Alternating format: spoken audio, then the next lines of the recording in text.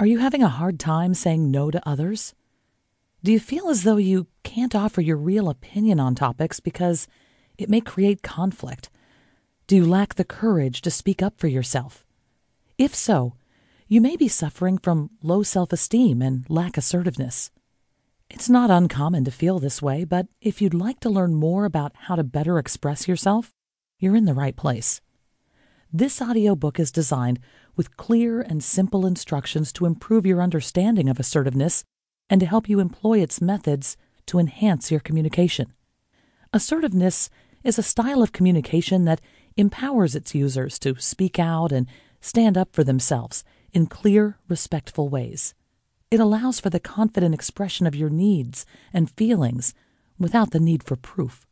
Being assertive means expressing your wants while being mindful of the opinions, wants, and feelings of others. Assertiveness is critical for feeling empowered in your own mind as well as at work and at home. It's saying honestly to yourself and others, "This is who I am. This is how I want to be treated," while respecting other people's rights and opinions. Assertiveness isn't about being liked all the time, nor about making sure everyone is happy. It's about standing up for your right to be treated fairly. There are many advantages to assertiveness. First, it empowers you to become a stronger communicator. It gives you confidence and enhances your self-esteem. Furthermore, it helps you gain others' respect while improving your decision-making skills. Most importantly, assertiveness serves as a way to reduce the bitterness you feel when your needs and wants aren't met. In addition, the more assertive you become, the better able you are to face problems or conflicts with poise and a clearer head. It encourages you to make decisions without second-guessing yourself. You'll have more self-respect and, in return, will earn the respect of others. Feelings of being ignored or coerced will be replaced by feeling understood and in control of your decisions. Assertiveness versus aggressiveness. When people think of assertiveness, they usually think of aggressiveness. Although it is common to mistake or confuse the two, they are very different. The delineation can be summarized with a simple word: respect. Assertive people respect others' opinions, feelings, needs, and wants. They do not place others' desires above their own. Instead, they find methods to avoid infringing upon people's rights while asserting their own rights and seeking compromise. It is possible to communicate your feelings without making someone feel that they must give in to you. Aggressiveness, on the other hand, lacks respect. Aggressive people do not show respect to others. They are quick to shout or threaten people and invade their personal space. These individuals are so concerned with expressing their opinions that they will make a scene to be heard.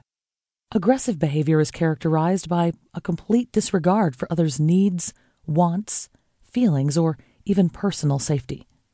People who conduct themselves this way tend to stand up for themselves quickly, even if it means stepping on others.